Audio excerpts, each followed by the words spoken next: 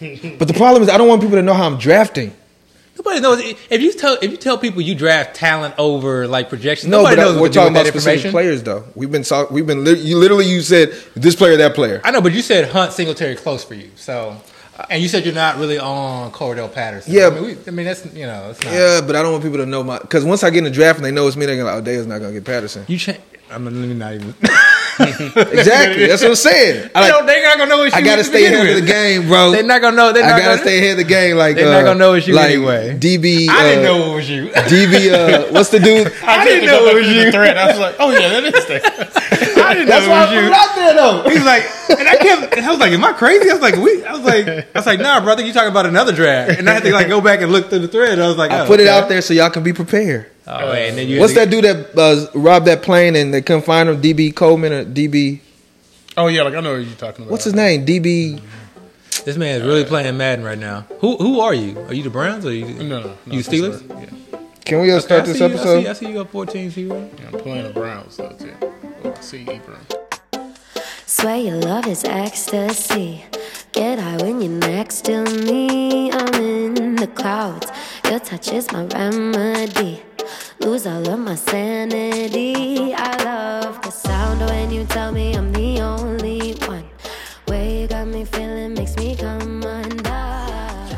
Welcome to First and 15, the only podcast that's trying to get you paid. I'm here with two-time FFPC champion AB. Alongside him is my guy, Dio the Machine. Guys, I want to talk about a phenomenon that we're starting to see in some of the drafts. It looks like some receiver twos are going over receiver ones. Does that make sense to you? And can you give me a scenario where you would draft someone who's really second fiddle over a starting receiver?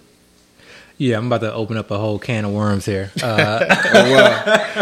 No, but I think, to me, this is the importance of projections, okay? I know some people don't like to do projections, but to me, this is the importance of projections. Mm-hmm. Because, yes, in certain situations, a wide receiver 2, based off of a certain offense that has a certain pass volume, may warrant being drafted over another wide receiver 1 from another offense that has a lower pass volume. So I think in certain situations, it's definitely warranted. I didn't start off the draft season as a T. Higgins guy, but he's someone that as the wide receiver 2 on a team, given his quarterback, and again, it may not even necessarily be a very, very high pass volume offense, but just sort of kind of based off of that offense, somebody that I want to have at least a few shares of.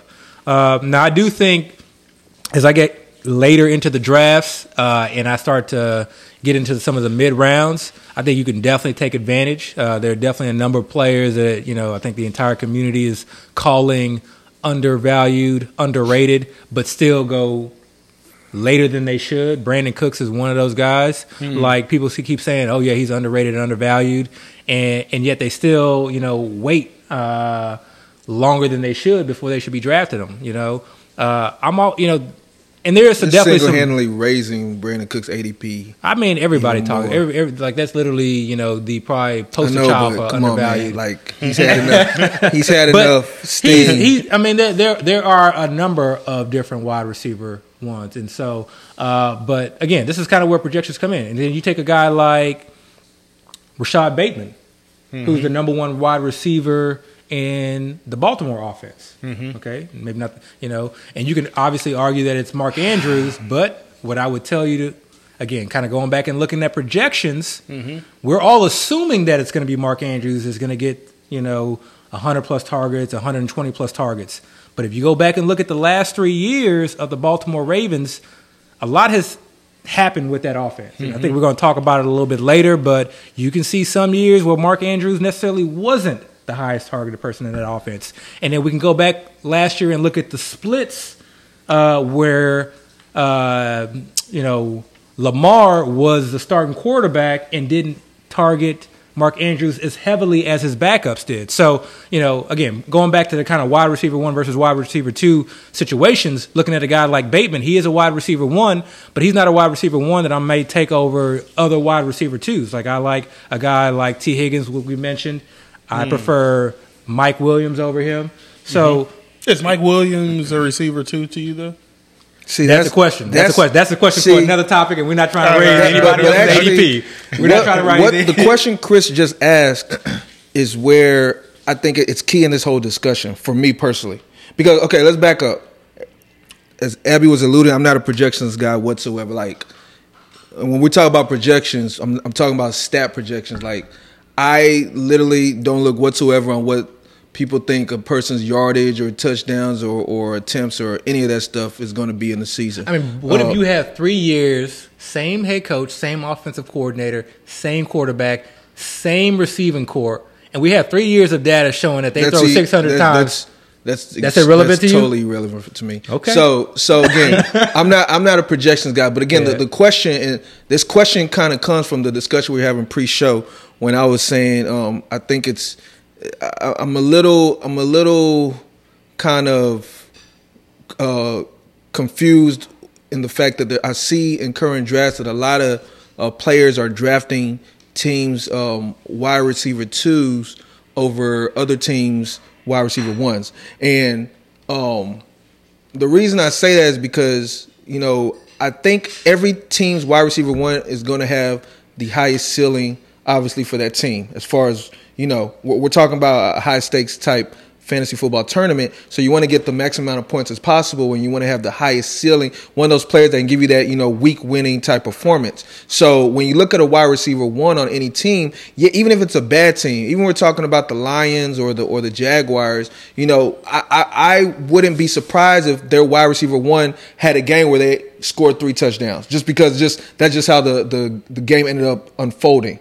While at the same time, I don't care how great of an offense a team has, I don't see a team's wide receiver 2 having a 3-touchdown game. Now, it happens. I'm not going to say it's impossible like Gabriel Davis did in the playoff game, but it's something that's so far and few in between, and it's really hard to plan for. Now, when you mentioned T. Higgins, here's where I think the discussion really should start to be had in situations like that.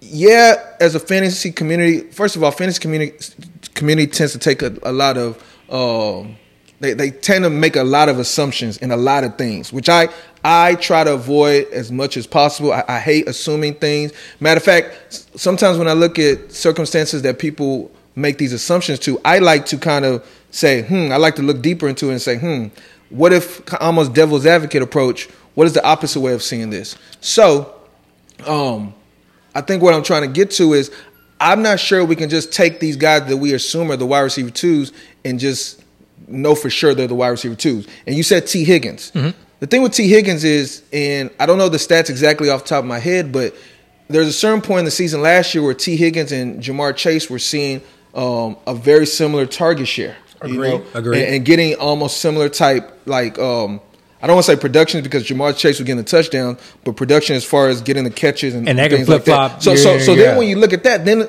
my question is, are we really sure? And I'm not talking talent based, because sometimes this discussion is different between talent and depth chart. But are we sure Jamar Chase is the true wide receiver 1? Because some people can argue T. Higgins might be their wide receiver 1. And I wouldn't dispute that. I wouldn't dispute that. And then going back to, again, this topic that we're having, then I have no problem with you taking T. Higgins, because it's almost like you're saying. Let me give you another example then. Okay. With the Minnesota Vikings, who's the true number 1? Okay, I'll get to that in a second. Okay. But again, I feel like when you take a player like T. Higgins, I really think what you're really saying is you're betting the fact that you think Higgins is actually the number 1 and not Chase. And everybody might not draft like that, but that's why I have no problem with taking a Higgins the place people are taking Higgins. The same thing can be said about the Dolphins. I think when you're taking a Tyreek or a Waddle, when you draft one, you're basically saying to the rest of the world, this is the guy I think is going to be the wide receiver 1. You don't think they both can produce as a 1A, 1B? I think it's so rare, and you just have to have such a great season from the quarterback to have a true 1A and 1B. Now, you could be a wide receiver 2 and have a great season, but a 1A, 1B is almost like 2 wide receivers on the same team that happen to be both top 12 wide receivers. Okay. And that's very rare. Can do that. No, I'm not. Of course, honestly, any offense can. To some extent, but there's certain offenses that we have confidence that can do that. Yeah, but it's still rare. It's okay, still so rare let me ask you about the Minnesota Vikings. So, going about the Vikings. Well, I'm sorry. Go with your question. Who's the number 1 wide receiver with the Minnesota Vikings? I believe it's Jefferson. Okay, so but you would still draft Adam Thielen, right? Yeah, but I take Thielen late. I'm Okay. not taking Thielen high. So- But remember what I said. I think it's weird that people are drafting wide receiver 2s over other teams' wide receiver 1s. Okay, so Adam Thielen goes typically in the late 6th, early 7th of the FFPC, right? Right. Where do the New York Giants wide receivers go? So if you had to stake your claim on this is the New York Giants wide receiver but one. then with the Giants, I don't know who the true wide. Like I don't think people really have an Okay, idea who what the about true the wide receiver Jacksonville? one is. You mentioned the Jacksonville I don't Jaguars. think I don't think people really know who the true number one wide receiver. Okay, but the if you Jags had are. to pick, so that's the If I had number to, one honestly, wide receiver. if I had to pick right now, Yeah. I don't want people to think less of me, but Yeah.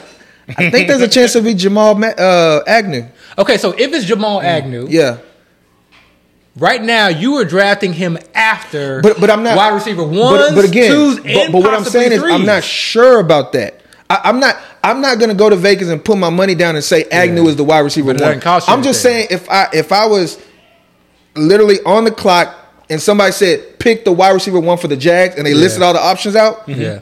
I'd probably go Agnew. But I could, honestly, if it was Kirk, I wouldn't be surprised. If it was Zay Jones, I wouldn't be surprised. Honestly, I haven't given up on Shenault. You know, I love Shenault last year. So I think in situations like the Giants and the Jaguars, I think the problem there is we don't really truly know who the wide receiver one is. Bad So pass, you're by the sa- way.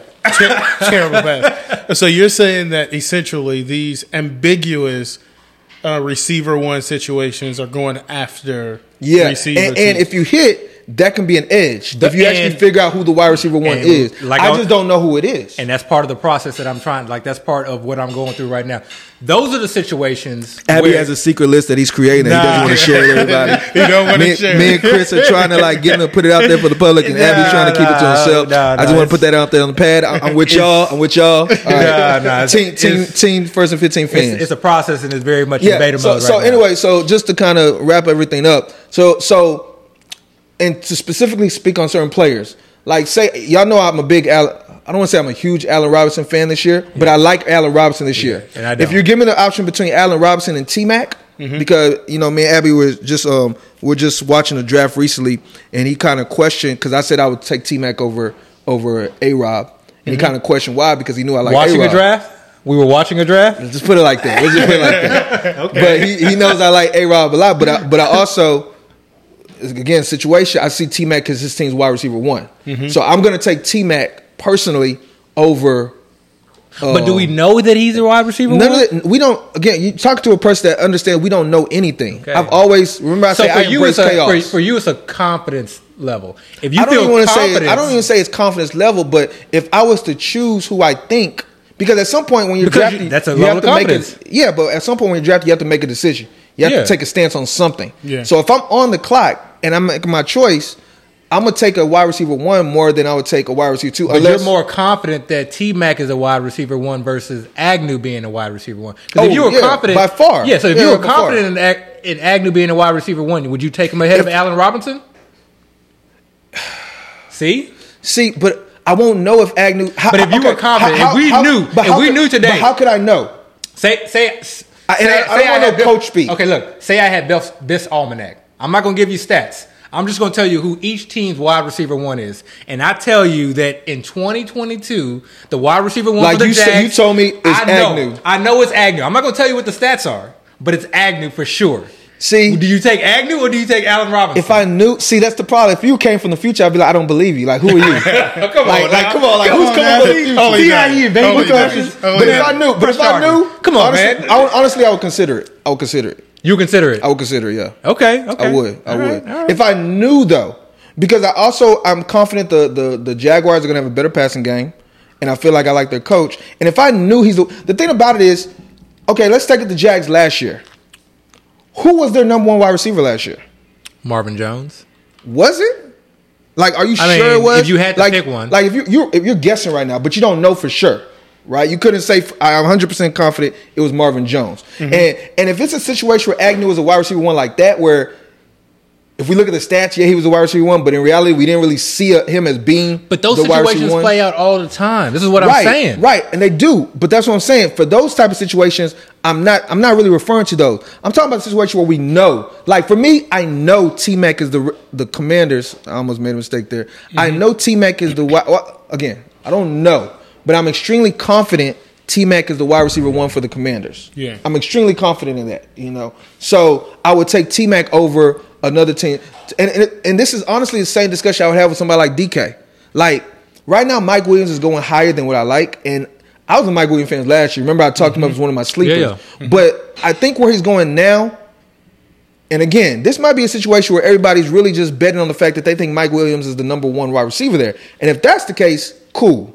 I have no problem with it. I don't know. But if you think Keenan Allen is their wide receiver 1 and you're just high on Mike Williams, I don't see why you would take Mike Williams over an established one. I don't agree with that because those are two completely different offenses. Okay? What's completely offenses? The Seahawks offense and the Chargers offense are completely different. Oh, yeah. One has a better quarterback. Yeah. One passes a lot Right. more. One is going to score a lot more. Right. One is going to run a lot more Right. plays. And I'm not arguing against any of that. So where I take Mike Williams, I'm taking Mike Williams. I think there is a chance that he could be the number 1. Okay.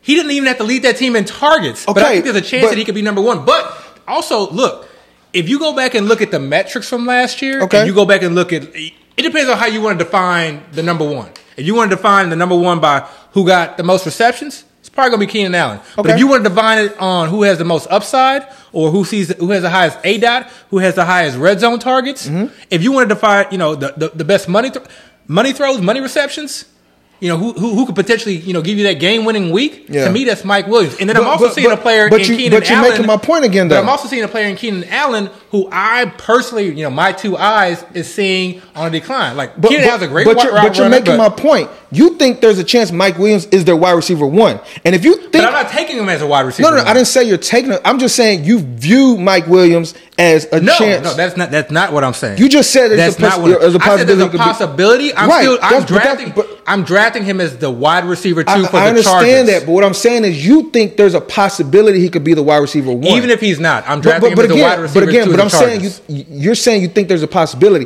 You don't literally look at Mike Williams and say he is the wide receiver 2. Like you're not basically saying there's no chance he can take over. I don't look at T-Mac like that either, though. But I still take T-Mac around the same. No. range. I'm saying what I'm saying is people are taking teams who like put it like this.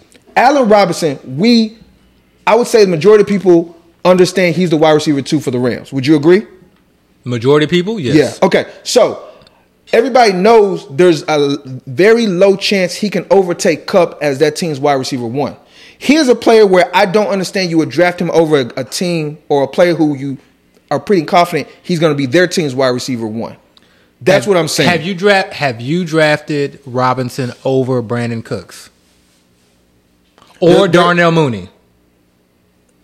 See, come on now. Okay, look, I have drafted Cooks over A-Rob, but that's more diversification. What about Darnell Mooney? Remember, I put in the group chat. I'm not really confident. But he's the team's number 1, and we're confident that he's the team's number 1. I don't know. Stop it. Come on now. Okay, well, look, I'll put it like this: the majority of people think he's the on Mooney. We got to talk about Mooney at some point. We should talk about Mooney. It has nothing to do with hype. It's like, I don't think Mooney was the wide receiver 1 last year. He was the wide receiver 1. No, he probably stats wise he probably was, but as far as being the wide receiver 1, targets, the most receptions, the most yards, being the wide receiver 1 that people viewed as the wide receiver 1 for the team, I don't really think it was Mooney. Okay, the way I see Mooney now is the way I see Juju when AB first left. That's how I see Mooney right now. I mean, I went back and watched all of A. Robinson's targets. But I'm not knocking the way you view Mooney. I'm not knocking. But what I'm saying is the difference is that Mooney was not someone who played off of Allen Robinson. But Mooney was the one who saw the first read target and who was the one that the team trusted. But I'm not knocking the way you view. You asked me. It's not about how I viewed him. It's about who he was. You asked me who would I take, A-Rob or Mooney. So I'm saying from my point of view, I don't see Mooney as that. I kind of have to see it. Like I know they're talking him up. But so who's that team's number 1? I don't know. It's not Darnell Mooney? I don't know. Okay, come on. Again, we've all gone through this before. Remember a year ago, Chenault was having all the highlights in Jags camp? I've never been a Chenault guy. But it's not a highlight thing. But listen. Chenault has never produced like that. But listen. Remember there was a time where the Jaguars, Chenault was getting all that hype and all those highlights. That's not a good comp. But what I'm saying is people were going into the season saying he was going to be their wide receiver 1, and y'all kind of saw how it played out. That's kind of how I say I don't know if Mooney is truly going to end up playing that role. He might, But I'm just not confident. I'm actually passing on Mooney. And again, y'all saw me just put that in the group chat. Yeah. I don't really want any of the Bears right now for other reasons as well. But again, all I'm saying is if you view a player, and again, this is all each person's personal views. Mm-hmm. I'm not telling y'all to think like I do. I'm actually telling y'all to think the way y'all do.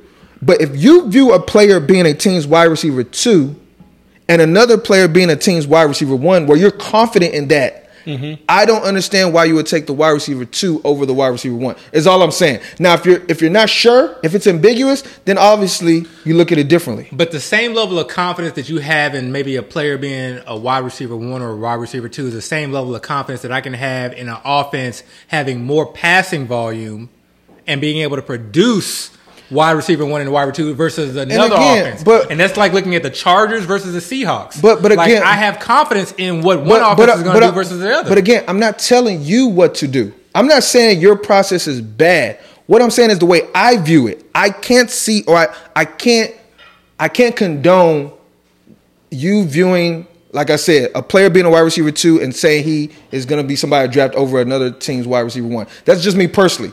Good people do it. Obviously, it's done. Mike Williams is going super high right now. Yeah. You know, T. Higgins.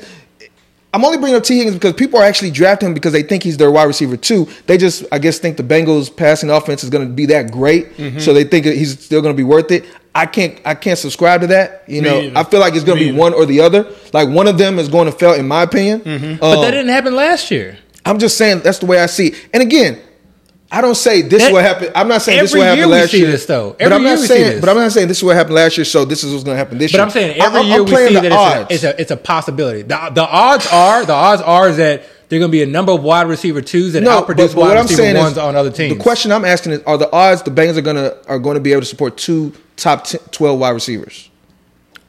Odds. We're talking strictly odds.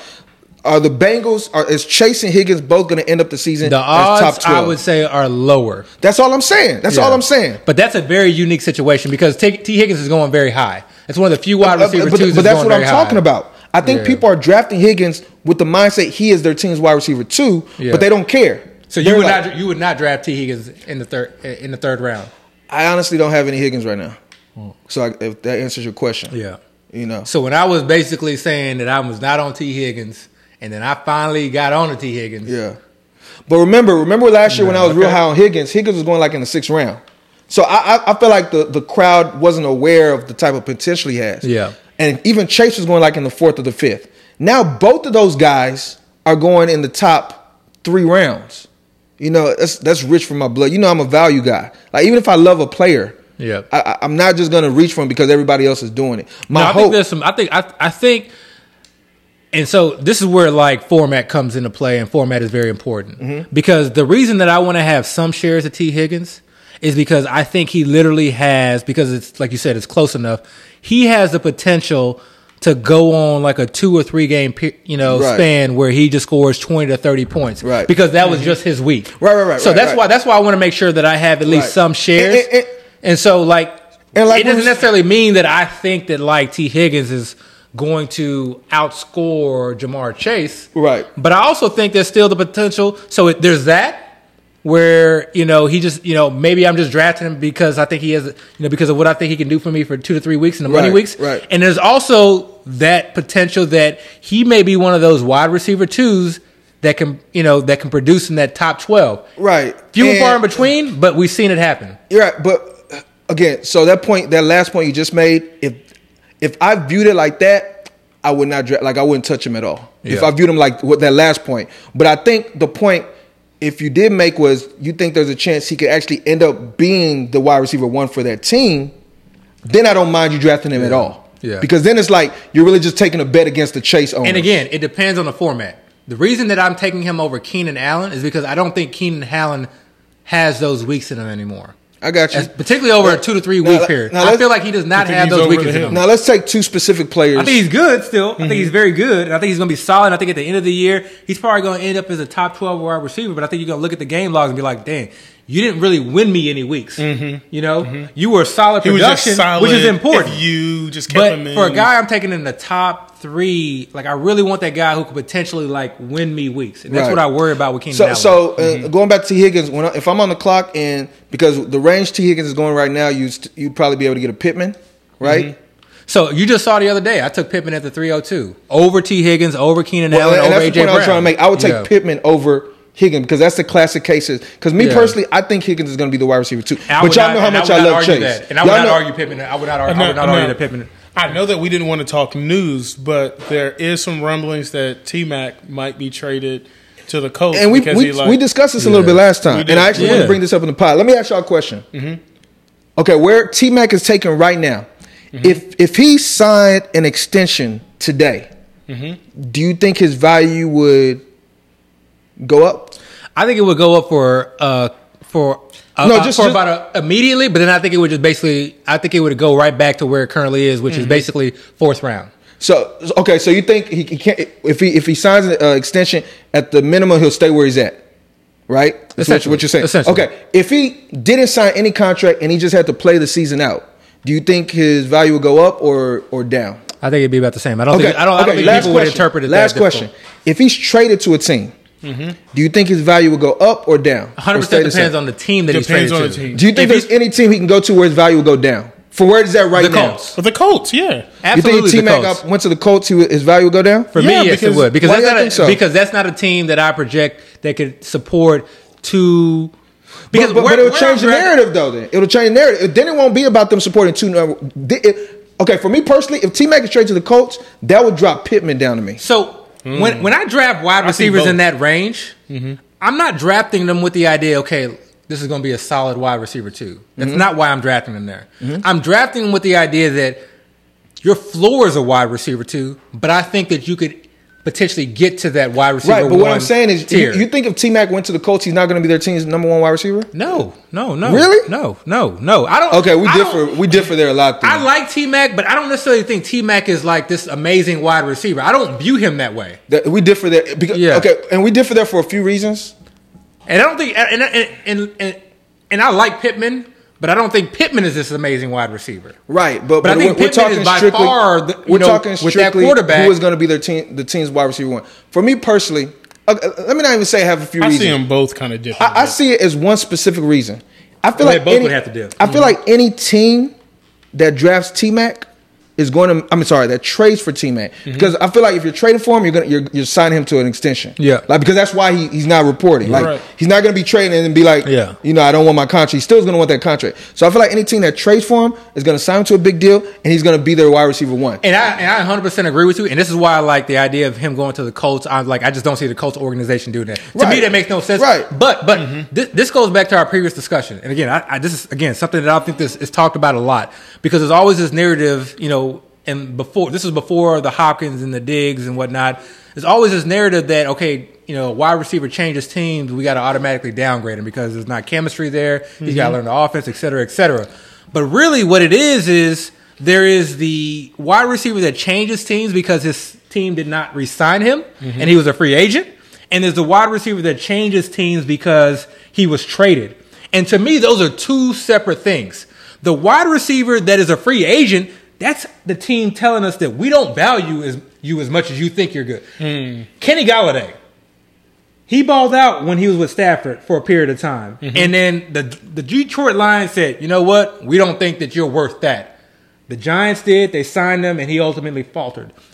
Diggs, Hopkins, those respective teams felt like we valued those wide receivers. We think you were worth it. Yeah.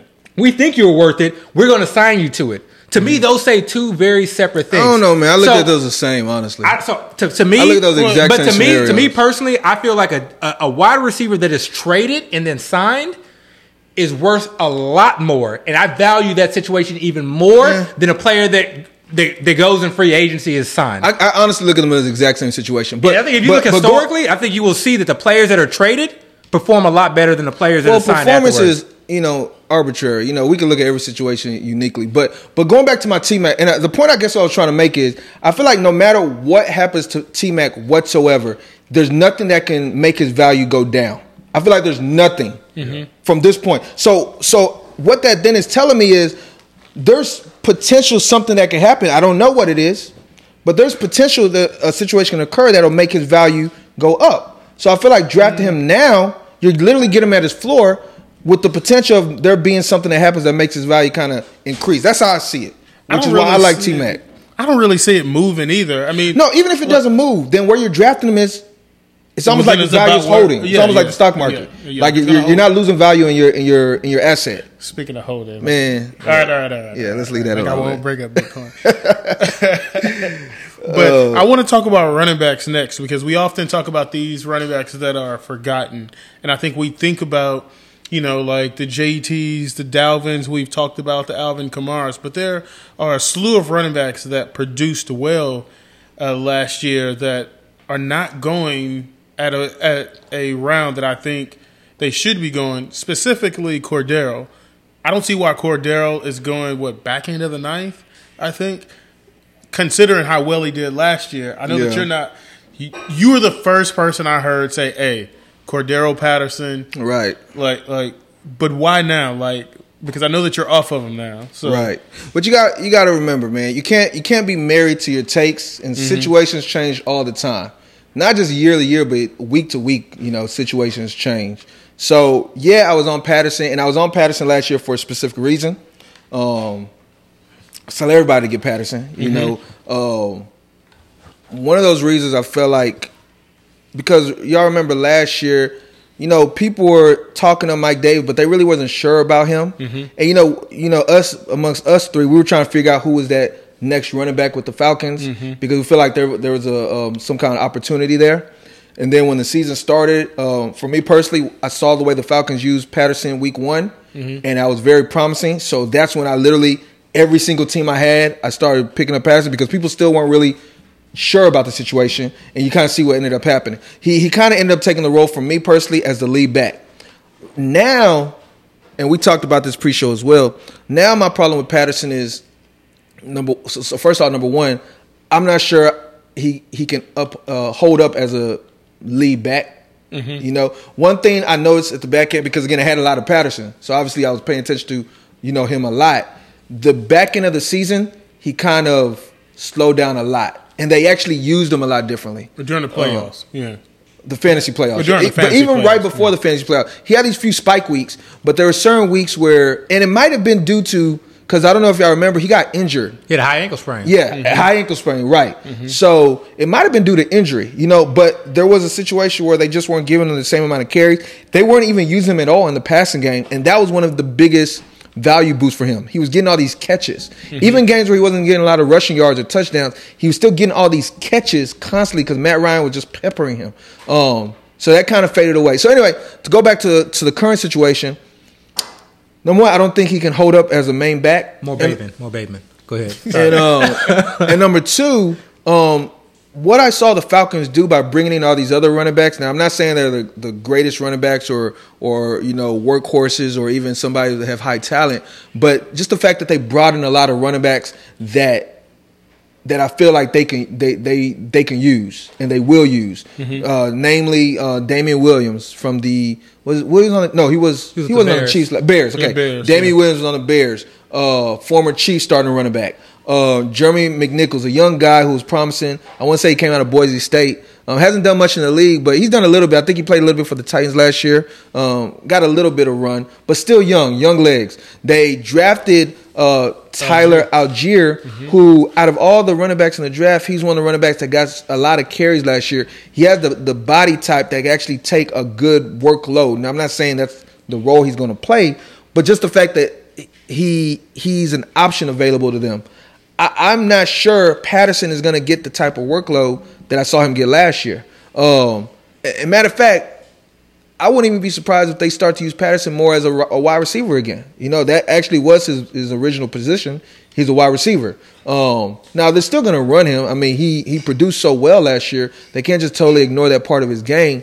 But I wouldn't be surprised if he's becoming like a hybrid role. And, if he's a hybrid role, that's not really the type of running back I really am trying to depend on my fantasy team. Okay. So that's kind of how I see but how do you Patterson. see Mariota factoring into this too? So- Because Mariota's kind of limited. So. Yeah, but let me get on the Cordell Patterson. So up until literally today, before I kind of started this whole process and this deep dive, and this analysis that I'm doing. The thing that he doesn't want to share with y'all, just don't up forget that he until don't want to today, share it to y'all. I was not a Cordell Patterson person. I just kind of went along with the narrative that, like, okay, last year was a fluke. Last year was out of necessity, and, it's unlikely to repeat.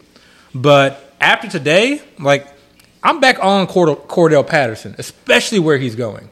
To me, I think we're just sort of kind of going along with the idea that, okay, he's a wide receiver. He didn't hold up last year, so there's no chance that they're going to use him in the same way, or little chance that they're going to use him in the same way, and that he just, he can't withstand that many carries. And I'm looking at it very differently. Number one, there's no running back that, undergoes or incurs a high ankle sprain and then produces at the same level. Mm-hmm. They all end up sucking.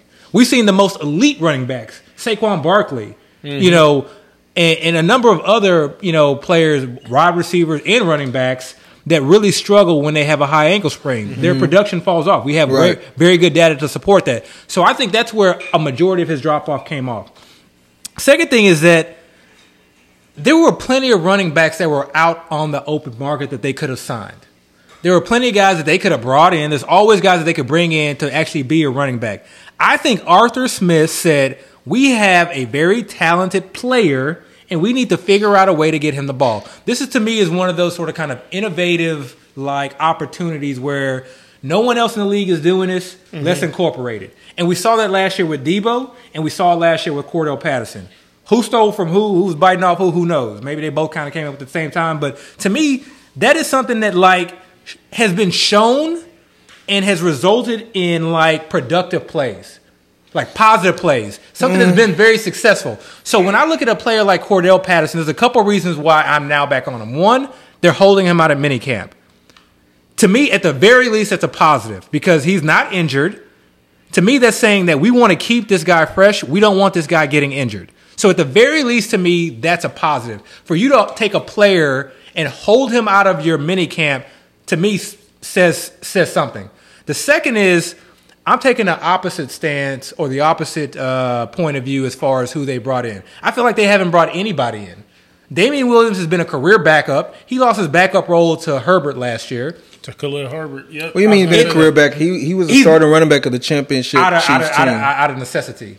What do you mean necessity? I mean, he was basically a backup. He was their starter. He was their starter. He was arguably the MVP of that Super Bowl. They gave it to Mahomes. And then his next role was as a backup. Yeah, because they drafted Clyde Edwards-Helaire. Okay, so that's what they felt. They felt. But and then the next team that he ended up signing, or the very most recent team that he signed with, he was basically reduced from being the primary backup to now being a third string. So I'm just talking about the most recent. He's definitely lost some steam. I'm just saying the most recent. But you said career backup as if he. Most recently, not even a backup, a second string backup. Then Jerry McNichols has never been anybody who's handled any significant. He's never handled any significant lead role. He's been a third down back. And then you got Tyler Algier, who I think was a 5th round pick or later. Okay. So yes, could Tyler Algier come in and see a significant amount of carries? Yes. But the thing about Cordell Patterson, why I'm high on him, I don't need him to have 200 plus carries. He didn't have 200 plus carries last year. That's not what you need for him. You just need him to be in a hybrid role. One where he's getting some carries and he's getting some receptions. Okay. Because what that's doing is increasing the amount of touches. And for a guy that's going in the 9th round or the 10th round at times, to me, there's value in that. So first of all, the problem with when you're speaking to all these running backs they brought in and how they haven't done it before is you could literally say the exact same thing about Patterson this time last year. That he had never been an every down running back. He had never even got a lot of carries for a team. He is and he's honestly why nobody was really on him last year. He literally came out of nowhere as being a running back threat. Yet you saw the team from honestly week 1 and really week 2 just decided, hey, we can lean on this guy and give him carries. So the argument that the other guys they have never really done it. Yeah, they haven't done it, but that doesn't mean they can do it. But guess what we have this year? We have him doing it. Right. So he's actually done it. Right. But this is the other thing, too, with Cordell Patterson. He's done it. He fits the athletic profile. And for me, the thing is, every team is going to bring in running backs. They lost a lot of their running backs. I'm not arguing. So every team is going to bring in running backs. I'm not arguing. Like, you're never going to just have 1 or 2 running backs on a roster. Every team is going to have 4 or 5. I'm not arguing that they just brought in running back. Yeah, but what I'm saying is, me looking at Patterson again, looking at him so closely last year, there was a point where I realized, or I felt in my mind, I don't think he can hold up as a every down running back, and he's literally never done it before. He wasn't an every down running back last year, and you don't need him to be. He actually was being used like an every down running back. He was not in it. The carries do not support that. No, it's not about carries. I'm saying every down is that he was always on the field, and they used him in the running game and the passing game all the time. Like he was their every down running back, and Mike Davis kind of spelled him a little bit. Oh, see, I don't agree with that, man. I don't agree with that. When you look at the stats and you look at the game logs, to me, he was not. But it's not about the stats. I'm talking about when you watch the game. He was out there. To me, an every down running back is somebody who's getting 15 to 20 carries and then also seeing passing down work. But that's not what he was doing. That's not the definition I'm using. The definition I'm using is how they were using him. Were they using him first down through third down, and they were using him like that. And it got to a point where, near the back end of the season, they stopped using him like that. Again, I watched it happen, and his number just kind of dipped. And again, that was after the injury. It might have been due to the injury, yes, but also it literally happened right after the injury. But it also might have let them because. Chris, I think you pointed out when you dropped Mike Davis last year, that next week he had a big game. Mm-hmm. Like before that, he literally wasn't being used at all. And then all of a sudden he started getting used. And in the back end of the season, he was actually used a fair amount.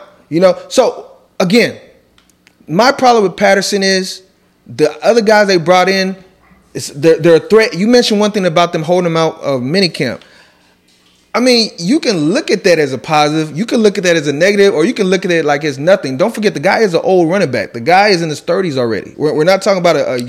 He's not an old running back. He's an old player, but not really an old running back. Okay, semantics. Okay, the guy is old. It's not semantics. There's one thing. When I say he's an old running back, he age-wise, he's old. That's what I'm talking about. He is, but that would presume that he's had carry. No. I didn't say, but I'm not presuming anything. Yeah. All I'm saying is he's old and he's a running back. He's an old running back. We have different definitions of lead running back. We got different definitions of workhorse running back, and or 3-down running back, and we have different definitions of old. But how are you having? When I say old, I'm literally talking about the age. Like that's what I'm talking about. I don't view. To me, that's not old. To me, he's in his 30s. If he was a 30-year-old running back and played running back every day, but I'm not talking about. I'm not talking about his usage. I'm not talking about his usage. But to me, that's important. But I'm not. But what I'm saying is, I'm not talking about usage. But in the context of it, if age matters in the context of in terms of how he's going to produce, and we're using age as a factor, then you can't ignore usage. All I'm saying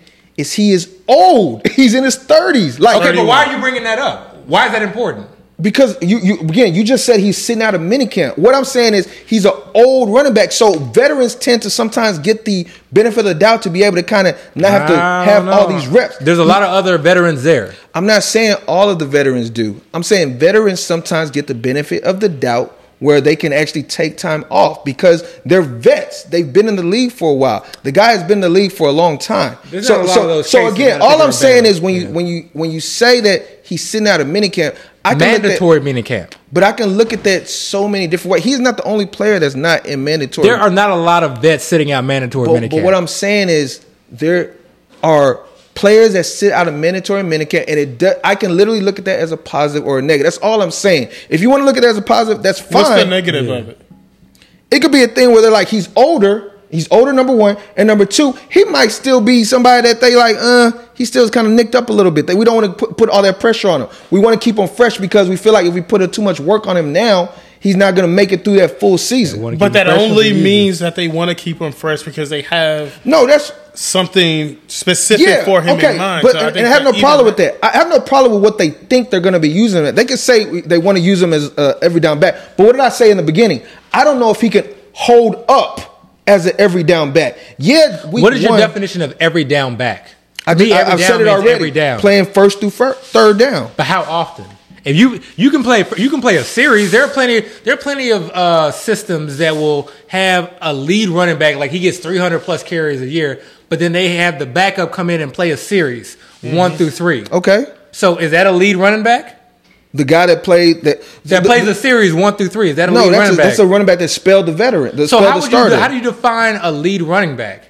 I just told you somebody's playing first through third. And first of all, a lead running back is somebody when they start the game, he's the first running back out there. That's what I consider a lead because he's leading. That means he could literally play the first play and then not play any other play. How many running backs in the league? Typically, thank you, Chris. How many running backs typically come out, play the first series, and they don't play anymore? Yeah. Usually, the lead back is somebody that's going to play that first series. He might get spelled. Every running back gets spelled. I'm not arguing that. But what if he's getting spelled a lot?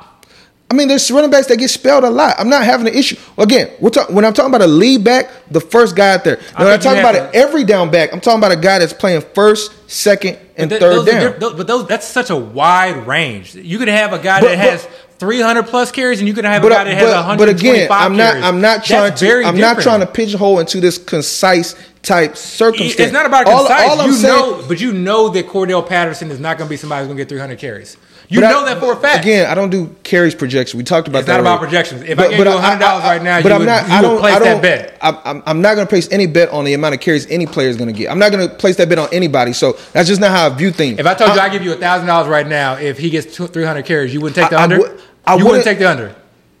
You would take the under 300 carries. I'm not going to make any bet on that at all. Like, you keep trying to get me to make a bet on any kind of projection. I don't do that. Like, I'm not going to.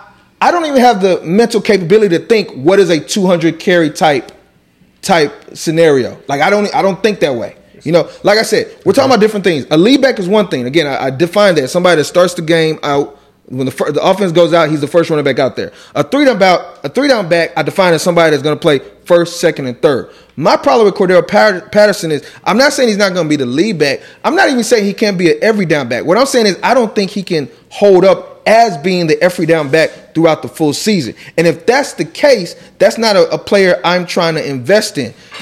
Again, if somebody else wants to get him, so be it. I'm not even knocking that player. But me personally, the reason I was high on him last year, I don't see those reasons being the case anymore, so I'm not as high on him So why do you think he could? So last year you thought he could hold up? Yes. And this year you don't think he could hold up? Correct. Because last year I saw it play out where he didn't hold up. But you could literally say that about every single running back. I mean, which running backs are we talking about? Literally every running back. Which running back? I saw Christian McCaffrey didn't hold up. Saquon Barkley didn't hold up. I saw Jonathan Taylor hold up. He's probably the only one. I saw Joe Mixon hold up. We've seen plenty of years where Joe Mixon has not held up. The years before, Joe Mixon has never held up. But what I'm saying, you just said but I've seen him hold up. I've never seen Patterson hold up as a full season. That's all I'm saying. And remember, you got a good majority of the season. I mean, you got a good majority of the season. I don't even think it was a majority of the season, number one. And again, it was a majority of the season. You got a good majority of the season. I don't see it as being a majority of the season, number one. And number two, prior to last year, he had never been a lead back. So we don't even have a history of showing that he can actually do it. So that's just why I'm off Patterson. Okay. Again, I don't speak as far as saying you should not draft Patterson or you should not draft Patterson. I know y'all drafted Patterson. We're not. But the whole discussion is why you are not. And I've told you why. Okay. I've told you why. I mean, if you don't agree with it, that's cool. I don't agree with it. That's cool. But me, when I view Patterson, I don't see it. I mean, remember this time last year, he was a receiver. That's how we viewed him. Mm-hmm. You know, now the way we view him is literally a 180. Yeah. And I'm not going to just say, okay, we saw him do something last year, so I'm now going to just totally flip the way I view him. Again, I was high on him last year for a certain reason. That reason is now gone. So I can't be high on him anymore. I'm going to get some shares, especially if he's going like in the 9th, 10th round, go 0 RB. I'm going to get some shares. To me, he's going to be a guy that I target. I definitely will take him over James Cook. I see James Cook going over him all the time. I'm not high on James Cook either, though. But I also don't see James Cook as an every down back. Yeah. So nor do I. I don't think anybody does. But what about Singletary though? Like right now, he's slated to be a starting running back, but he's going really late for starting running backs. Is he a running back that's kind of forgotten as well? So this for me, like I was like getting some Singletary in that 7th, 8th round preferably. Now I'm going to be kind of likely switching that up. Like I feel like now I think Cordell Patterson is probably going to be my target. And it's probably just, for me, also a way to diversify, especially when you're going to go on hero RB or zero RB. Mm-hmm. But, I mean, in a vacuum right now, give me Cordell Patterson over Singletary. And this is because in terms of me kind of going through this deep dive, looking at the last 3 years of Buffalo Bills stats, understanding what they brought in with James Cook, even looking at vacated targets, but looking at what Devin Singletary has done with those targets in the past. Mm-hmm. He's basically been a 40 to 50 target per year type guy. Now you bring in an actual pass catching back, and it's not that they just brought somebody in.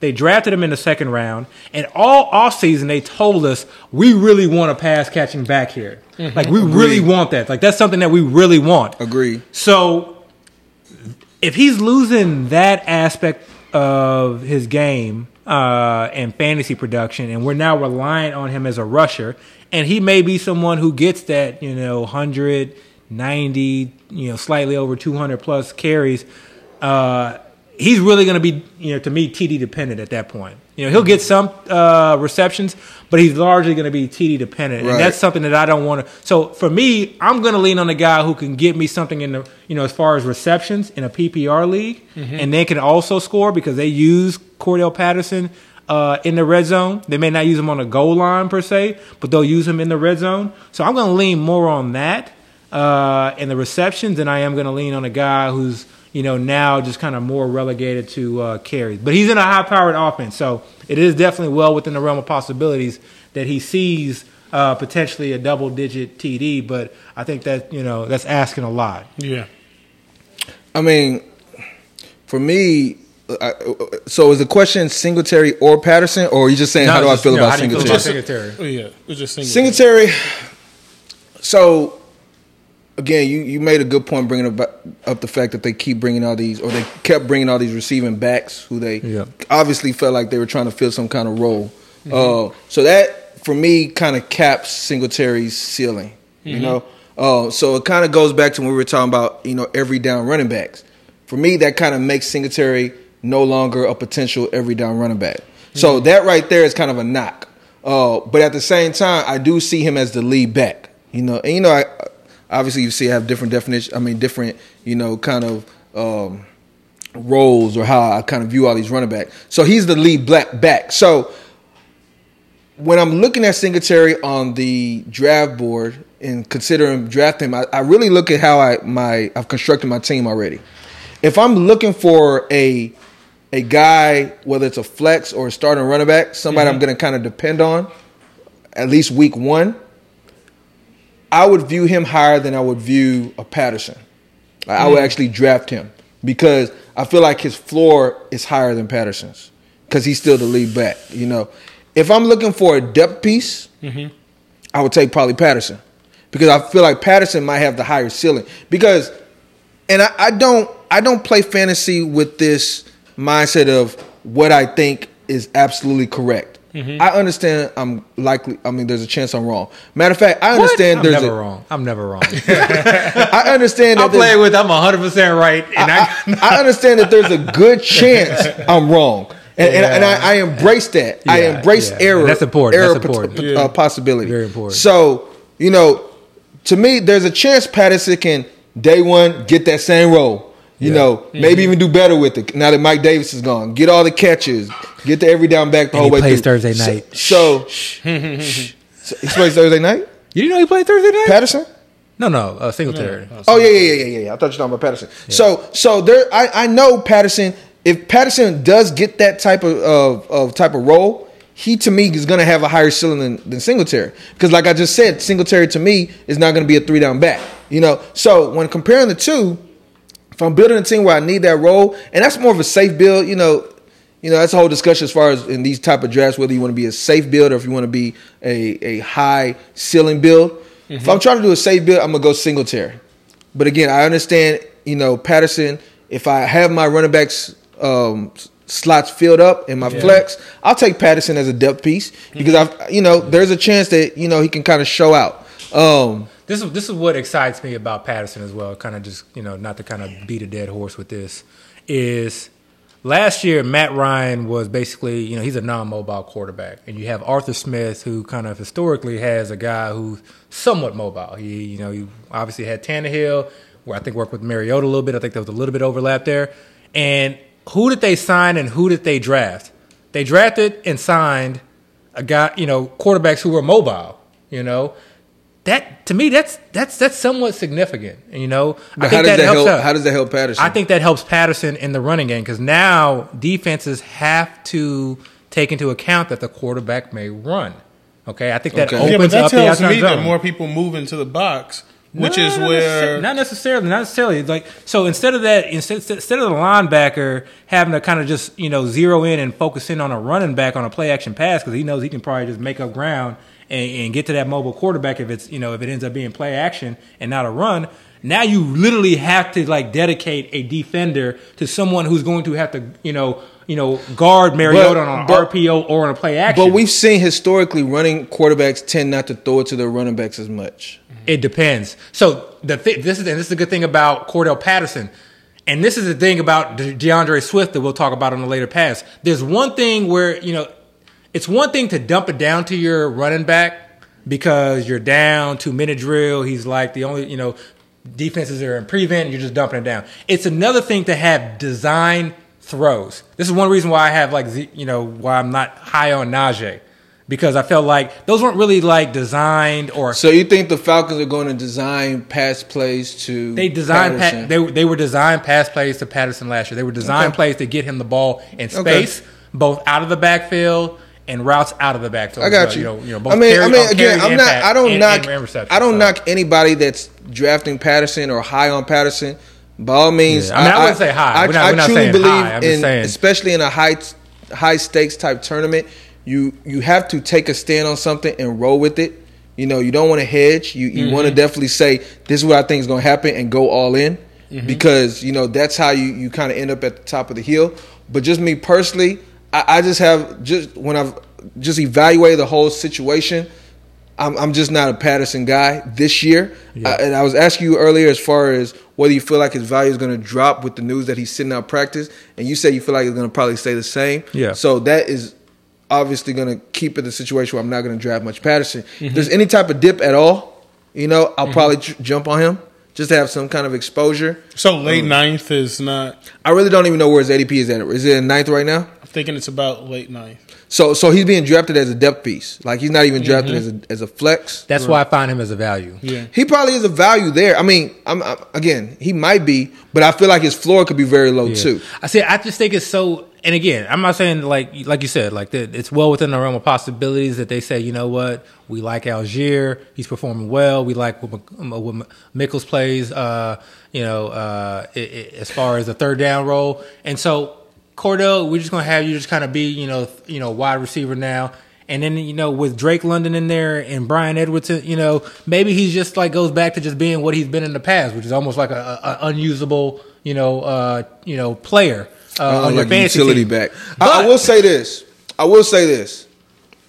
Playing devil's advocate, they did give Patterson a pretty solid contract with a good amount of guaranteed money, a 2-year deal, I believe. So definitely they show with their money that they do value Patterson. So definitely I'm not going to knock him. I mean, I see the avenue to a high end type outcome, and if you're telling me he's being drafted as a depth piece right now, there's obviously value in that. Any player you put on your bench for week one is value if they give you any kind of production because you weren't dependent on that guy in the first place. I really think this is what I think is going to happen. Okay, and this kind of goes to our whole mantra as far as kind of what we do in terms of just stay ready. I really think we're going to start seeing a bunch of positive drumbeats come out of camp. Patterson? About Patterson. It's going to start off with we're holding him out of mandatory minicamp because we want to keep him fresh. Then we're going to get to training camp, and it's going to basically he's going to be the first person in line. I know you like looking at who's the first in line. But I don't think anybody's arguing. Let me finish up. Then he's going to be he's the first one in running back drills. Then it's going to be a press conference, and they're going to be asking, and coaches are going to be someone may ask, okay, how about this rookie Algier? Or how about the so and so? And they're going to say, well, Cordell Patterson's still our lead back. We still value him very highly. And you're going to hear coaches saying that, and then it's just going to be this positive drumbeat, and then people are going to realize that, oh wait. he has the same role as he did last year. Let me ask you this. And even if he's not as productive, if he has the same role last year that he did last year, him being drafted in the 9th round as a running back eligible player let me ask you is this. criminal. Let me ask you this. Where Patterson is being drafted right now, do you think people are drafting him there because they don't think he's going to have the same role as he did last year? Absolutely. Absolutely. Because there's no way you can think he has the same role and for him to be drafted there. To me, he needs to be drafted in the 7th. People see it as a fluke. So They you see saying- last so season you as a saying- fluke. There's no So you're difference saying between people, him and Elijah people Mitchell look to at the me. Falcons situation as There's no difference I between. guess it's kind of hard for me to truly believe that, because if they truly feel like he's not going to have the same role, then they will be drafting a different Falcons guy over him. there's some people who do. This is what happens. I'm talking about the consensus. This is what I'm talking. Yeah, and I think it's the consensus. This is what happens. You have the consensus that drafts based off of a certain level of confidence. Okay. And Patterson is one of those guys that they have very low confidence in. Okay. If you had the same level that Elijah Mitchell was going to produce like he did last year, that confidence level, he would be going in the 3rd and 4th round. But people don't have that confidence level. To me, there's no reason that Cordell Patterson should be drafted, that far after Elijah Mitchell. Because Elijah Mitchell's not going to catch passes. He didn't catch passes last year, and damn sure not going to catch passes this year. And then he may lose his second. So if we don't have that same level of confidence in an Elijah Mitchell, why is he going in the 5th, 6th round, and then Cordell Patterson is going in the 8th and 9th round? I'm not really high on Mitchell this year. Yeah, but where does he go in drafts? I mean, I get it. Neither of those guys I'm drafting right now. So most people aren't. Yeah. But that's the thing. And that's the thing I like about Cordell Patterson is that's the point in the draft where you take stabs. And again, the real question though, and this is like with any player, and you should always challenge whenever someone says, okay, I'm high on a certain player or draft a certain players of value. This is, who are you taking him over? That is the real question. Because I'm not taking him over Russell Gage.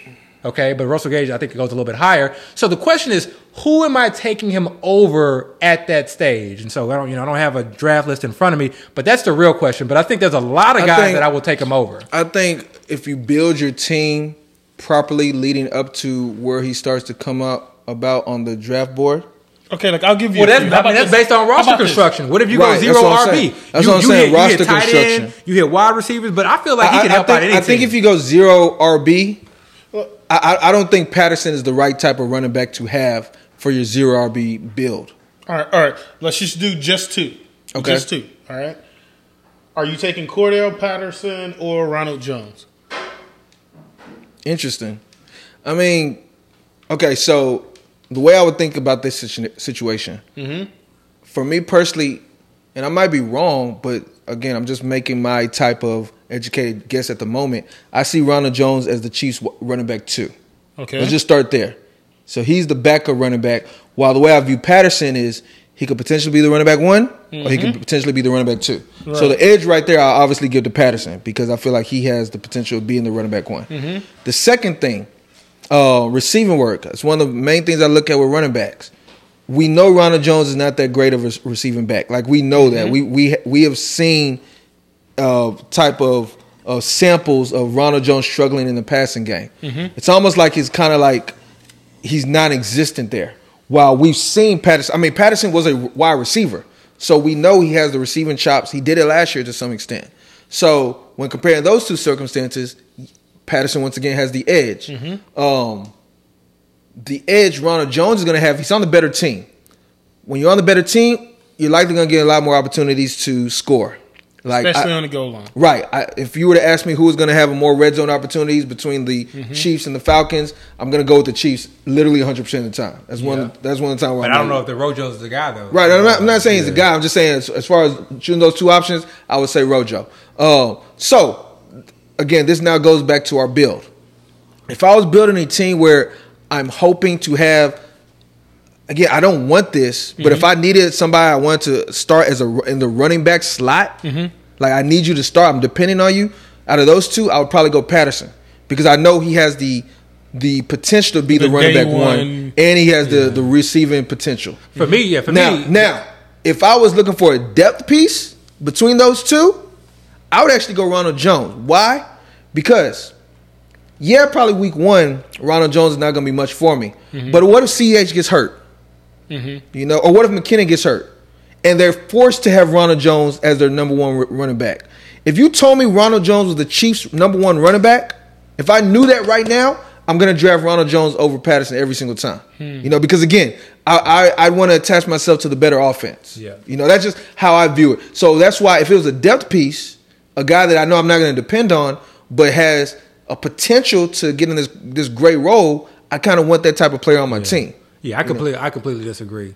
So one thing, I think Cordell Patterson is actually like the perfect zero RB, because if we're worried about him, whether or not he can hold up or him fading off. That's what I'm saying. For a zero RB, it would be Patterson for me. Yeah. For a zero RB, I'm not going to take Ronald Jones. Okay. I don't want to depend on Ronald Jones as my number one running back week one. But there's no way in hell. And again, I think it depends on how you view Ronald Jones, because I feel like if CEH goes down, I feel like it's not just Ronald Jones. I feel like Gore is there. I feel like they may just use Jerick McKinnon a lot more, and I feel like Ronald. They use and to me, the Chiefs are not a team that like brings in this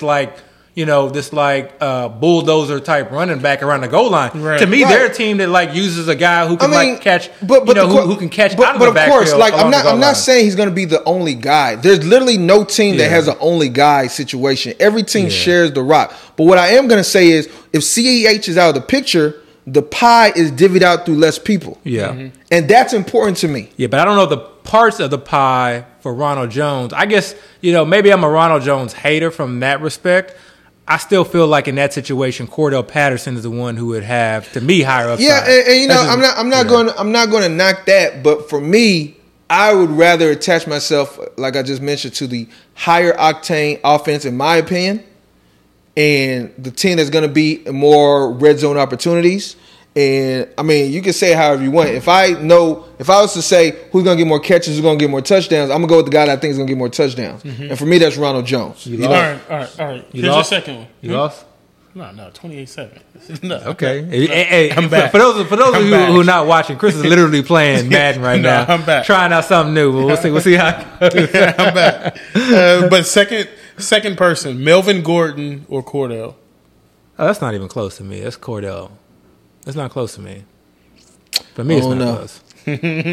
Oh no, because you're banking on it. You're banking on an injury to happen to Javonte Williams. I'm not even banking on that. I'm not banking on that at all. I'm looking at the circumstances we saw them split carries last year. Yeah, and Melvin Gordon had value last year. Yeah. He didn't have Cordell Patterson value. He didn't have value that right. But again, I'm starting off with the assumption that Cordell Patterson is not going to be have the same role as he did last year. That's where I'm starting off at. So, but when I look at Melvin Gordon, I literally think there's a good chance it's the exact same circumstances as well last year. Like exact, So when I look at those two, it's almost like I'm more confident in how the Gordon situation is going to play out than the Patterson. But again, I'm not there then. I think everybody jumping on the Javonte Williams train is an assumption. Well, I mean, it's not a bad assumption. But the thing is, but it's an assumption because we haven't seen it happen yet. How much did they play Melvin Gordon? And it's a new coaching staff. It's a brand new coaching Gordon staff. Still has the same, or did he get re-signed? Yeah, he got re-signed. Remember, he's a free agent. I don't remember how much he got signed. He's a free agent. I don't remember. But again, I mean, the contract is like they're not going to say Melvin Gordon, we use you this year this way, and then we signed you to a less contract, so now we're going to use you totally different. But it's a completely different coaching staff. It's a completely different coaching staff. I agree on that. So we don't really know. Really know. So from your standpoint, who's more talented? Between Melvin Gordon and Cordell Patterson? No, between Melvin Gordon and Javonte Williams. Oh, Javonte. Okay, so...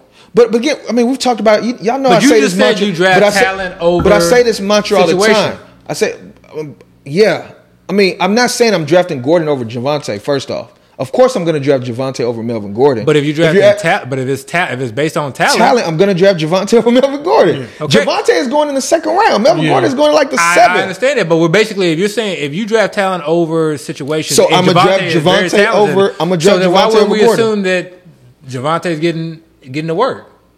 No, by your logic, you just asked if I'm drafting talent over situation. I am drafting Javonte over Gordon 10 out of 10 times. That's not the question. It's not those two, but if you have Javonte being more talented, so why would you draft the RB2 in that offense? Because I'm getting him where I'm getting him. You're having two different discussions. I'm talking about him versus Cordell Patterson. Who I think is more talented between Gordon and Patterson? No. I think it's Gordon. But one's an RB1. But that's the thing. I've been saying this. I'm not sure Patterson is going to truly be the RB1 for that team. But he has a higher chance of being the RB1 than Melvin Gordon has. He might. What do you mean? He might. He legitimately might. Okay. He legitimately like Gordon has literally said, "I'm not succeeding the running back one role." Okay. Like Gordon doesn't think he's the backup running back. Gordon thinks he's still fighting for the job. I mean, yeah, he can say it. What I'm saying is Gordon himself is not saying I'm the backup, which means he's still fighting for that job. So Patterson and Gordon literally are saying there's a chance we could be running back one. Now, Patterson might have the higher chance, but I'm not just going to say, Gordon, you have no chance at all. We're not saying no chance. I think there's no chance, but we're not saying no chance. We're saying which one has a higher. So if you think Cordell Patterson has a higher, then why is there because that's potential. But somebody can have a high ceiling and a low floor. Like they have a wide range. I'm not looking at what their range is. I'm looking at literally just where I see their roles right now. If I was to make a bet, I would see Gordon as being a higher chance of having a better outcome or value than I do Patterson at the moment. But again, that is to take into account I'm not very high on Patterson. Okay. I feel like his role is going to diminish. Okay, what about let's bring in Kareem Hunt into the situation. I would take Hunt over everybody we just said. Including Devin Singletary? See, those two are like right in his current situation too, because that's those two are like right. Who's more talented? Hunt. Easily, right? But Hunt is also the back. He's also the second string running back. Remember, I look at both things. I look at talent and I look at their depth chart. So you look at Hunt is the backup running back, but Hunt is also more talented. So that's why on one day I might say Hunt, the other day I might say Singletary. And if you look at the drafts, they're literally going in the same spot. Trying to wiggle his way out of it. I mean, you're not going to wiggle it because I'm going to keep the same stance. You know, I'm looking at both those situations, and again, and then it also looks at the way my team is built. Mm-hmm. If I have a team where I need somebody to be like in my running back one or running back two slot, I'll probably say Singletary. If I'm looking at my flex slot, I'll probably go Hunt. But honestly, it really is just how I feel that day. And I draft. But why is that though? Because I mean, like Hunt has produced because I don't want to depend on a backup running back to be my starting running back in fantasy. I don't want to depend on that. Yeah. But again, we draft a fair amount of teams where we're going to diversify anyway. I'm not going to draft Singletary 100% of the time if I have the option. I'm going to probably say I might lean 60% Singletary and 40% Hunt, but I'm still going to diversify because like I said, there's a chance I'm wrong. There's a chance we're all wrong. I'm not so cocky where I'm like, I can predict the future. Nobody can predict the future. But you still have to predict. Right, but that's what I'm saying. I'm going to draft one day and probably draft the other during the draft. But I'm not going to draft one 100% of the time because I feel like their values are so close that if I'm drafting a fair amount, I need to get exposure to both. You got to pick one right now. It's main event. You got one team. Who are you picking? Am I picking it for my running back 2 slot or my flex slot? Who are you picking? No, but that's important. Am I picking it for my running back 2 slot or my flex spot? In a vacuum, who are you picking? For my running back 2 slot, I'm picking Singletary. For my flex, I'm picking Hunt. You gotta okay. No, but that's important. What do I always say? Team build is the most important thing in all of fantasy. You have to build your team a certain way. If I drafted a running back round 1, 2, 3, and 4, which means I got 4 running backs, which means all my starting slots is filled. When I get to round 6 or whatever round these guys are taking, I'm not drafting either of them. Yeah. Right? I'm not, because I don't need them. Yeah. That's a horrible build. If I'm drafting 0 running back where I have nothing but wide receivers, and then I get to a point where I'm ready to take my first running back, and I got Singletary sitting here and Hunt, I might take Singletary because I know he's their lead back. Well, let's stay on running backs for a second. Let's talk about problematic handcuffs because I'm starting to see Deontay Foreman go ahead of Chuba. And to me, it doesn't make sense. Chuba has been in the system. He knows the system. What do you mean been in the system? He was a rookie, bro. Well, he was a rookie, but he was in that system. He was a rookie that got his job taken by Amir Abdullah. Don't forget. But still, he knows that system. Yeah. Why take it? The system is different, though. Number one, it's not the same system. Brady got fired. They brought in McAdoo. Yeah. And according to Abby, by the way, just to put it out there, Abby been creating this kind of cheat sheet that he doesn't want to share with the people. And he's been specifically looking at the Panthers. But I just want to put that out there. We trying to get him to put it out there. He's being stingy. Why would I share something with somebody He's being stingy, man. Abby's stingy. Anyway, so yeah. So So what are you saying? Wait, are you saying you think there's a chance Chuba could be the true backup over Foreman? Yes, because again, he was a rookie. He's now been with that franchise. They know what they have in him. Okay. I mean, I'm not gonna I knock don't think it. the system is going to change. I'm not gonna knock it out. The only reason why, well, first of all, consensus definitely has Foreman as being the lead back. Right. The backup to C-Mac.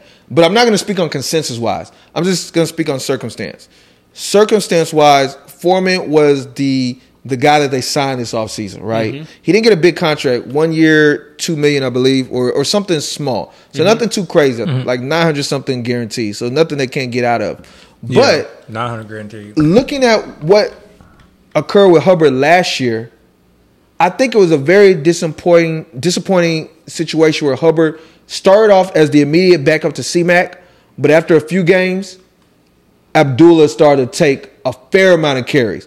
And it wasn't even the carries. It was more so like he was getting all the third down work. I mean, he was just getting work. And the 2-minute work because they did not trust Hubbard. Right. And I think we heard that. I think we heard they were having trouble trusting Hubbard. So if you look at that, Amir Abdullah went to the Raiders, so he's gone now. He's in Vegas.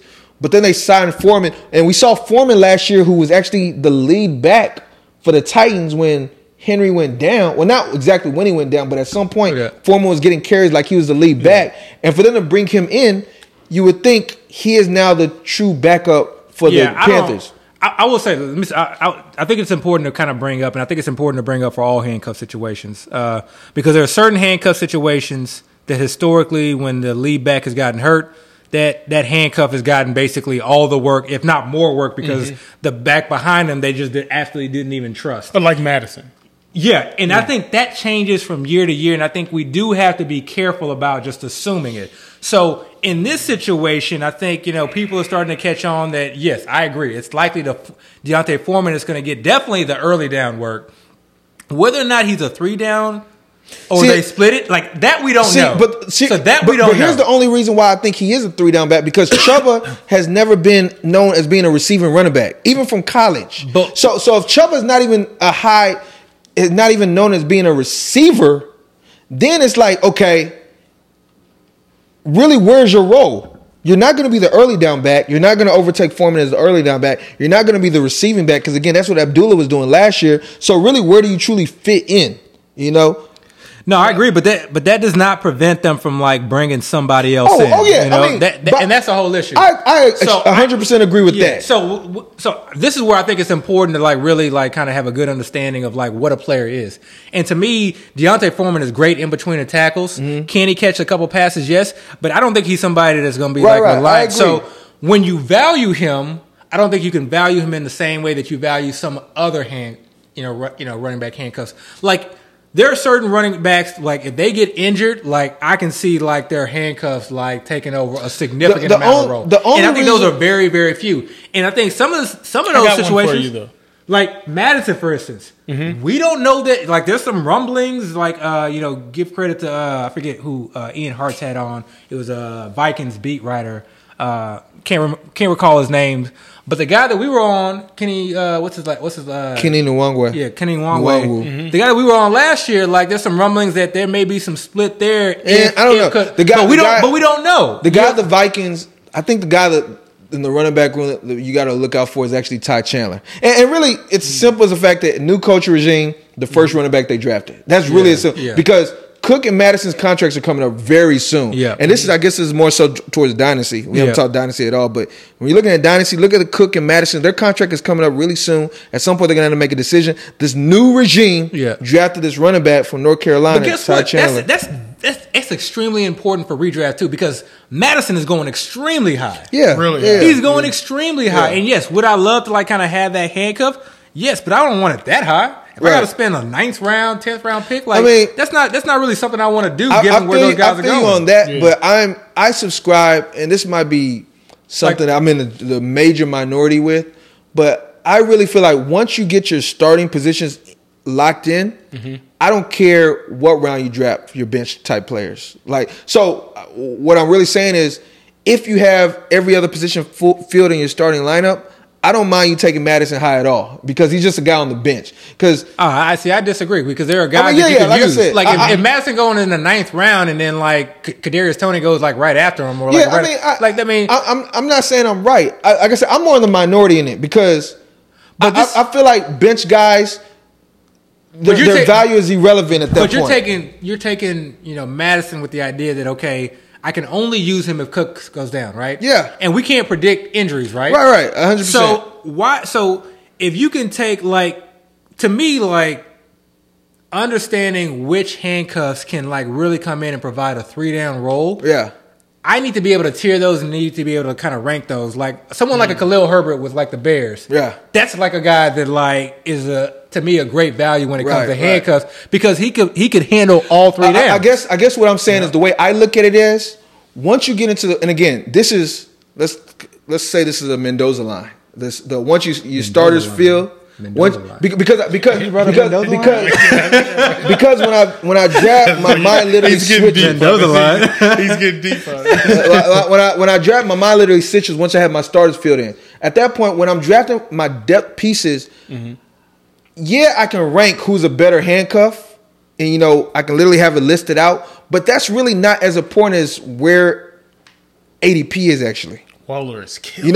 So I guess what I'm saying is, if Madison is being taken in the 10th round, and I know that's where he's being taken, I'm not gonna say he's not. That's too high of a value. I'm gonna just skip on him. I'm gonna just take him there because these other guys later, wherever their ADP is, I'm gonna just take them at their ADP too. Because at that point, again, depth piece, it don't matter because once week 1 comes, they're just guys on your bench anyways. I mean, I don't know. I disagree though. I disagree because I think what everyone is trying to do with each round is find a guy that can outproduce his ADP. Yeah, you're trying to do that as much as possible. I think you could just draft randomly and get lucky, or draft randomly and the guy gets randomly hurt. But that's not truly random. That's not true. Again, I'm saying if I know Madison's ADP is here and I have an opportunity to take him here, and I have everything else filled, I'm gonna take him. But again, I think the reason I'm saying is because, and it depends on the bill too. It depends on the bill. The reason I'm saying is because once you get into the handcuff range,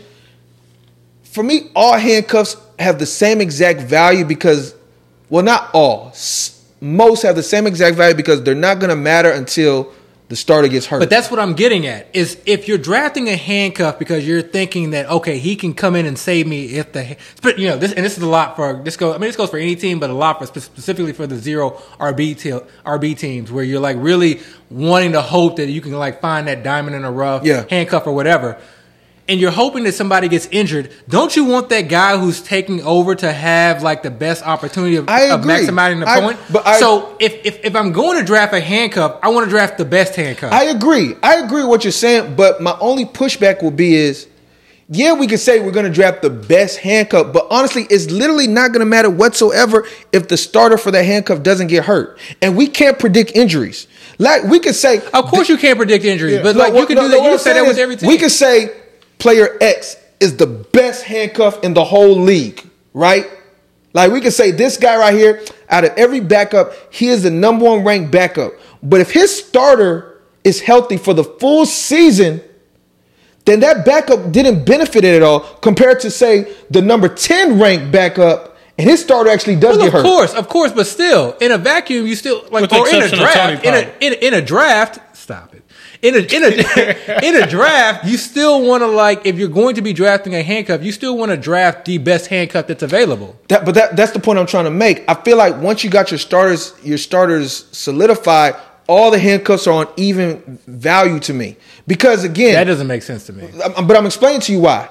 But you're saying because we can't predict, but you still got to draft with some idea of the reason I'm saying they're all the same value is because if the guy that's playing above them doesn't get hurt, they're not usable anyways. All these guys are really going to truly be usable once the starter gets hurt. So then the ADP matters then. So then for you, the ADP matters even more. So then why would you waste a 10th round pick on Madison? If the handcuffs don't matter, why waste a 10th round pick on Madison?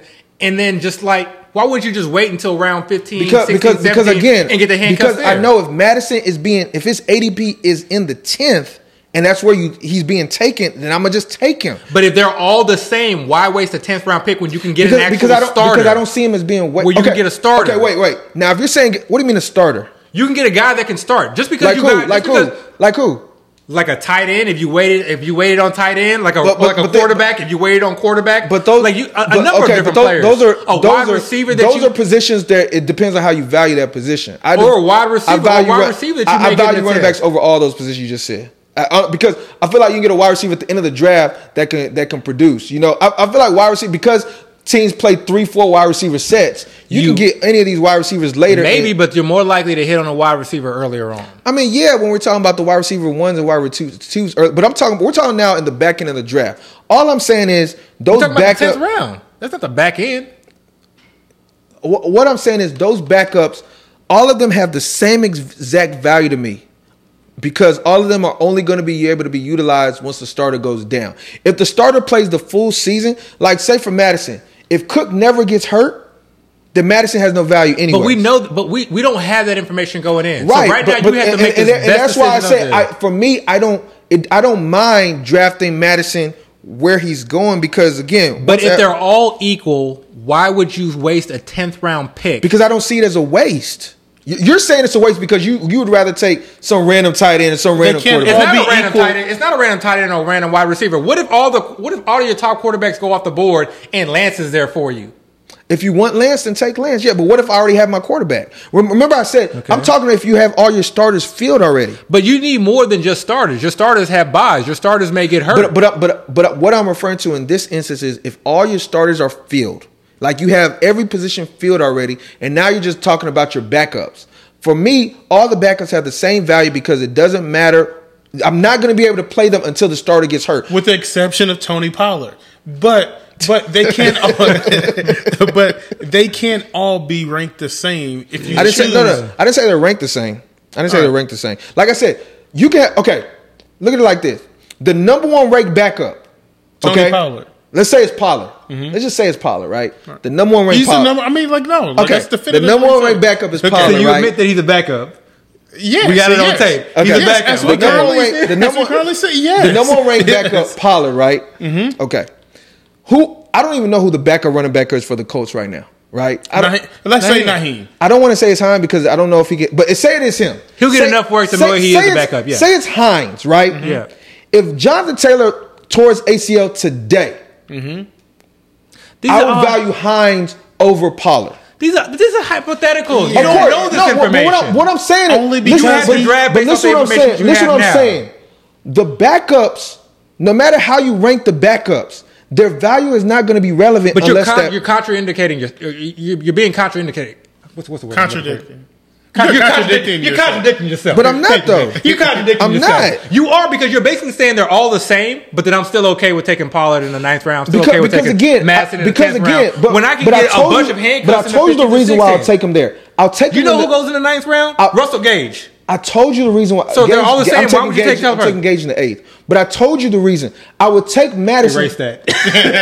I told you I would take Madison Beat there. That out. I would take Madison there if that's where his ADP says he is. If his but they're all the same. Why take him there? Because I just said it. If his ADP says he's a 10th round pick. So you draft based off of ADP? When it gets to that point, when I'm talking about my backups, yes. Okay. Because again, they're all valued the same way. Because I know I'm not going to be able to get him in the 12th.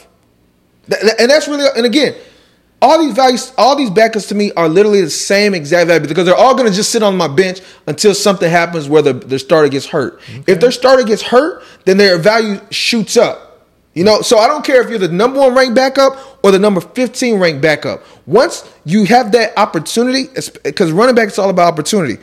Once you have that opportunity to get that role as being the main back, your value shoots up immensely. I would almost guarantee that 10th round draft capital versus 16th round draft capital yields more productive players, more league winning players year in and year out.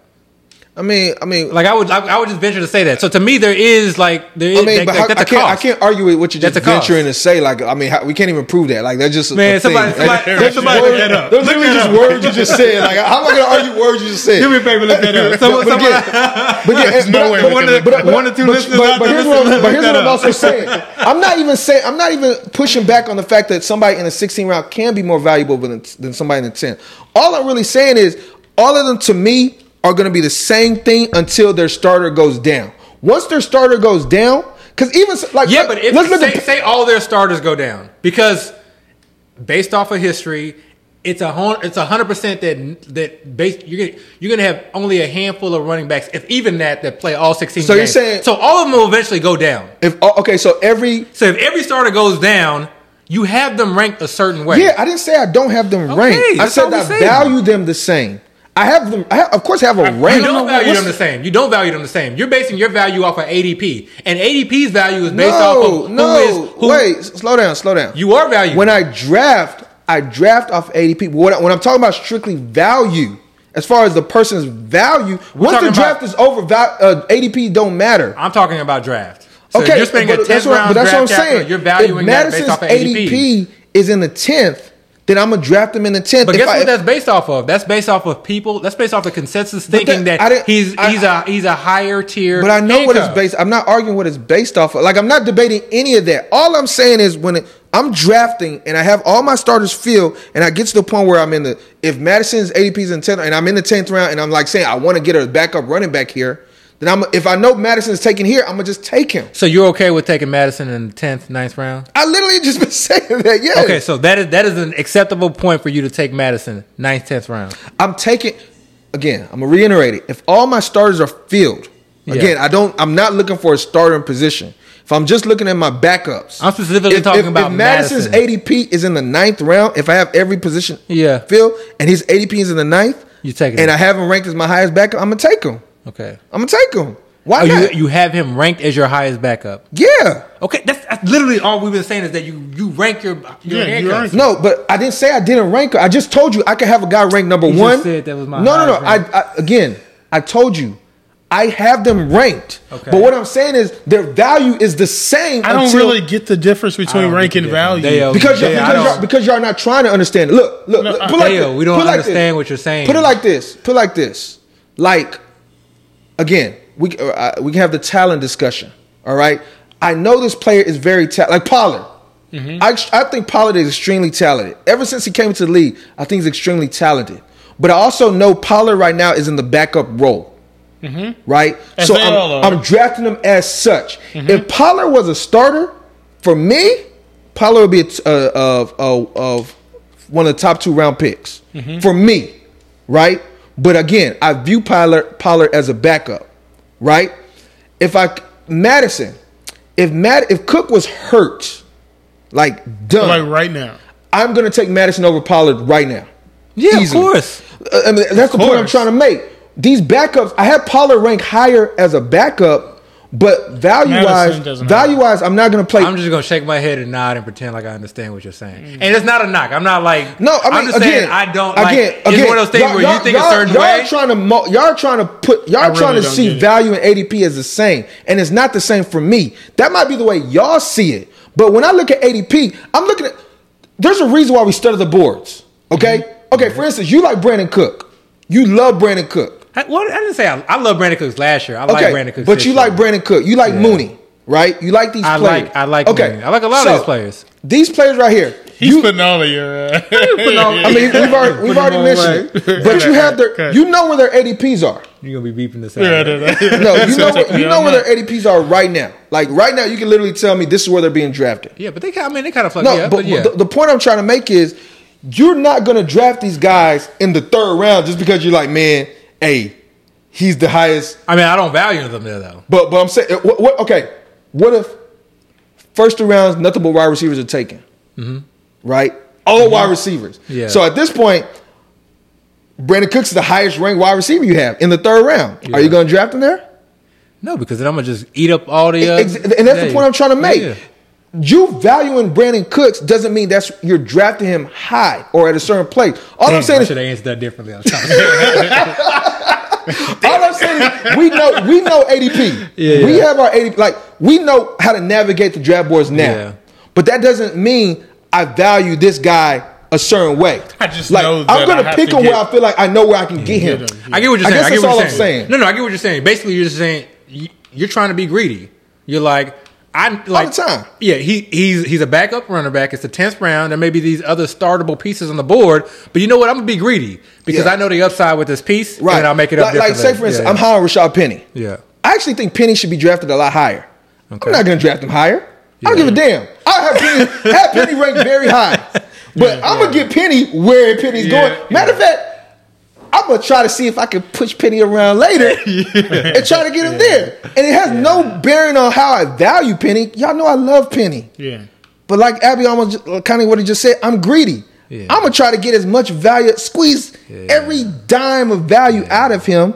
You know, and then when he's on my team, because remember, once the draft is over, ADPs don't matter. You're not looking at your team like, I draft this guy in this round, this round. That's You're just true. looking at your team like, Team, yeah. I got these guys. Yeah. Let's go. Yeah. You know, so I guess that's really all I'm trying to say. Yeah, no, I got you. But hey, guys, we are 2 hours in. Let's go. 2 hours in. We're more than 2 hours in. 2 hours and 13 We didn't get minutes that. in. We didn't Hey, get to so half we of have the to show cut this topics. down. Yeah, Real yeah. quick, We just cut them for Dynasty, right?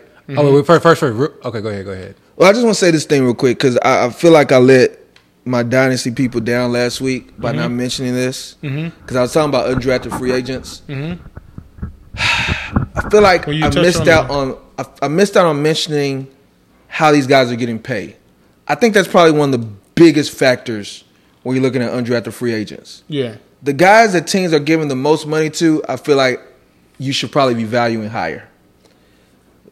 Kennedy Brooks, I think, had the most amount of guaranteed money. If not him, Abram Smith for the Saints and the Eagles. And I think it's DeVry Prince or something like that, got the most overall money from the Colts.